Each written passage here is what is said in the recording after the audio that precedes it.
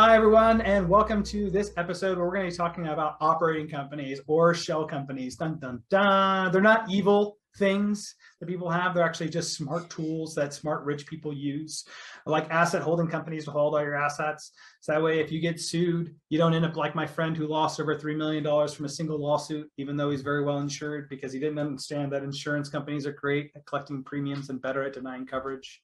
And also that you're personally protected. And that's where this LLC, shell company, operating company, whatever you want to call it, it's the thing that doesn't own anything in the world, but it does everything. It's your face to the world. So that way, if anybody ever accuses you of something, they don't have anybody to sue that other than that operating company that doesn't own anything. So we can just wind that company down and start up a new one. Doesn't impact our ability to do business. And by the way, they didn't get to sue us personally, which would hurt our credit score and access to capital.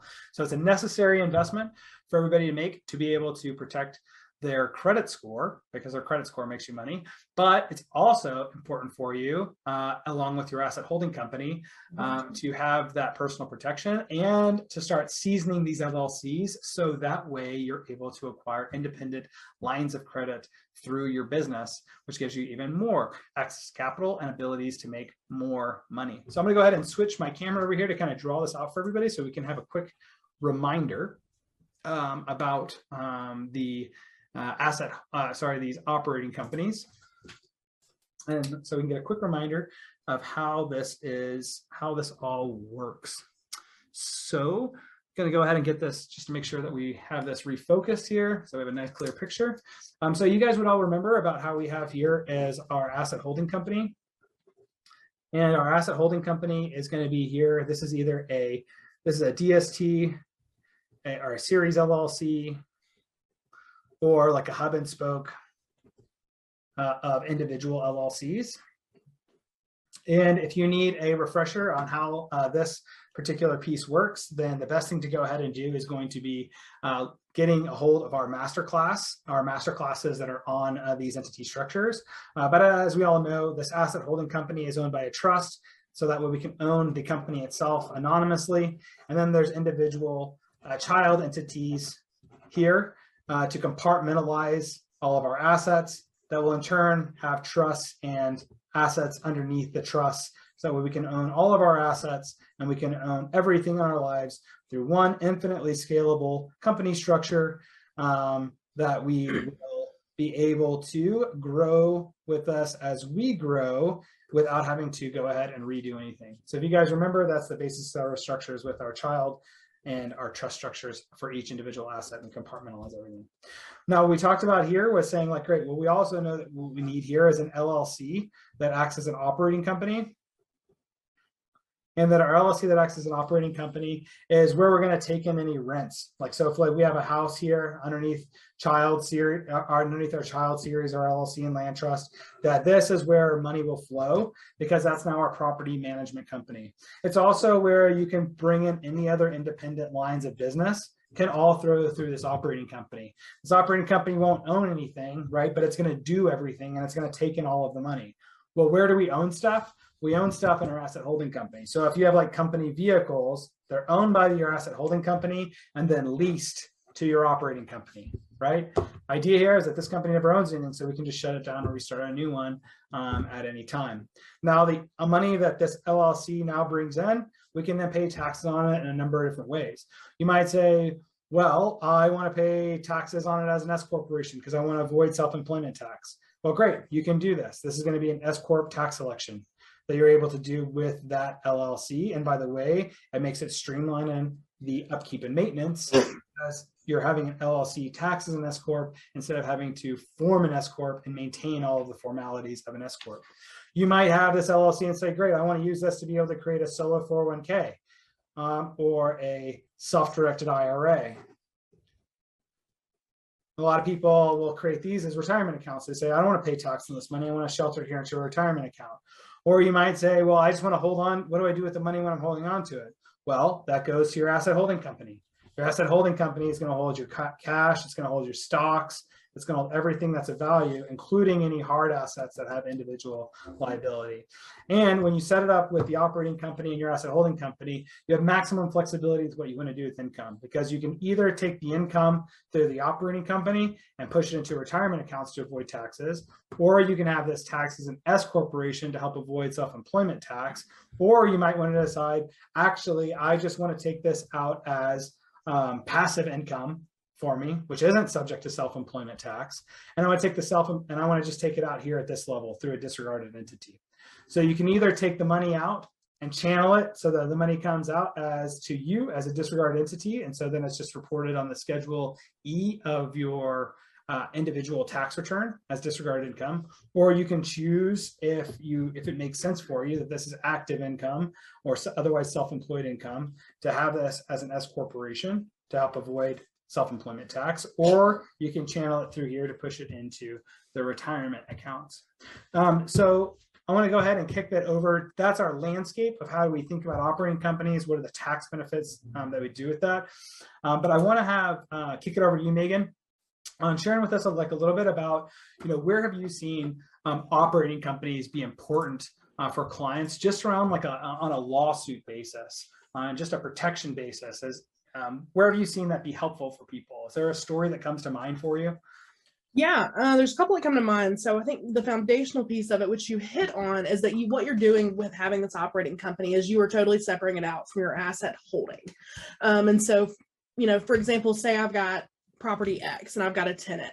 They're going to see me as the property manager for property X if I'm running it through an operating company. I'm going to be collecting rents, running it through that shell LLC. I'm going to be hiring contractors. So they think I have this one LLC, and they're assuming maybe that's where the property is owned if they get a hint that I'm the property owner. But if there was ever a lawsuit, they're going to sue that LLC, the operating LLC. That's who they've interacted with, right? Well, as soon as that lawsuit gets initiated, what they're going to come to find out is that's a shell. It doesn't own anything. My assets are not there. So when they litigate, there's nothing for them to recover any longer. I've totally stripped that LLC of its value.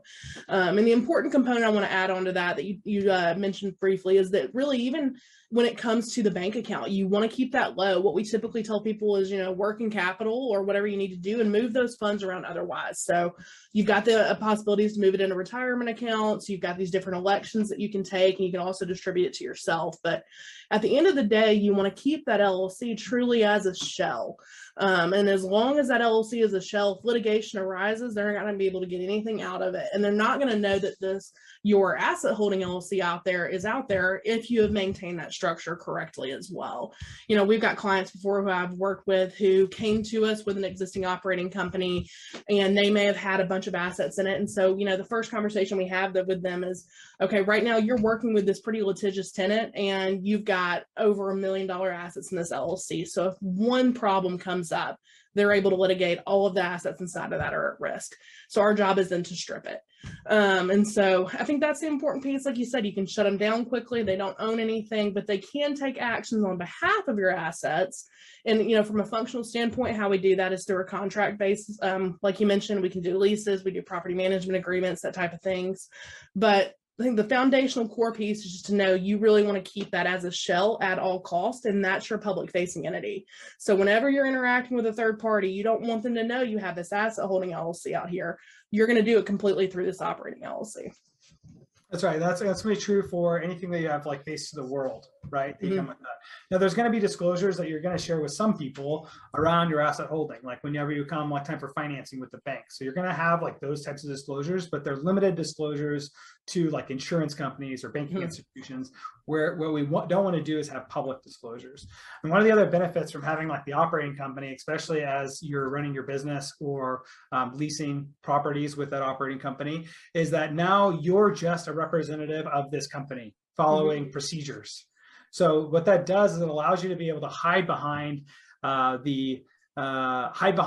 corporate entity. So that way people aren't asking you to do all kinds of crazy stuff. Once they find out you're the owner and that you really could do anything you want to, you can just say, no, it's company policy says X. And that's all they know. If they try to look into like what assets you own, well, we've already hidden those assets. That's part of your peace of mind membership, covers you for the nominee trustee service from Royal Legal Solutions to remove your name from the public records and have anything associated with any of the entities or trusts all point back to myself and the law firm. So that way all that information is protected by the attorney-client privilege and there's nothing there on the public record. And if they try to guess that you own the assets, and they actually guess wrong, because it actually is the land trusts and the child entities that do own those assets. Your asset holding company is actually the owner of those assets. So you can legitimately say, this is not my property. It's not your property. It's actually the LLC's property, if anybody asks you anything about that. I've also come in and I want to tell you guys a quick story about a client of mine that had a company, and what he had with the company was that it was like a home inspection company, right? So this company actually had a number of assets associated with it, mainly vehicles like vans and other types of equipment that were associated with this company.